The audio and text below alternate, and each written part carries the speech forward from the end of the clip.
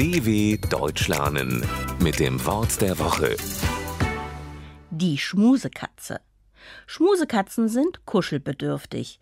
Nicht immer haben diese Katzen aber Krallen und ein Fell. »Du bist eine echte Schmusekatze«, sagt Jana zu der kleinen Clara. Clara hat weder Fell noch Schnurrhaare. Sie hat keinen Schwanz und auch keine Krallen. Sie ist nämlich gar keine Katze, sondern Janas kleine Tochter. Jana nennt Clara immer dann Schmusekatze, wenn sie wie eine Katze zu ihr kommt und schmusen möchte. Wer mit jemandem schmust, kuschelt sich eng an den anderen, ist zärtlich, küsst und streichelt den anderen. Schmusekatzen können also echte Katzen sein, die sich gerne an ihre Besitzerin und ihren Besitzer drücken, sich an sie schmiegen, weil sie sich wohlfühlen. Eine Schmusekatze kann aber auch ein Mensch wie die kleine Clara sein. Doch so wie echte Katzen auch, fährt Clara redensartlich manchmal ihre Krallen aus.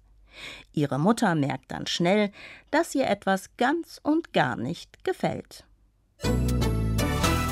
dw.com/Wort der Woche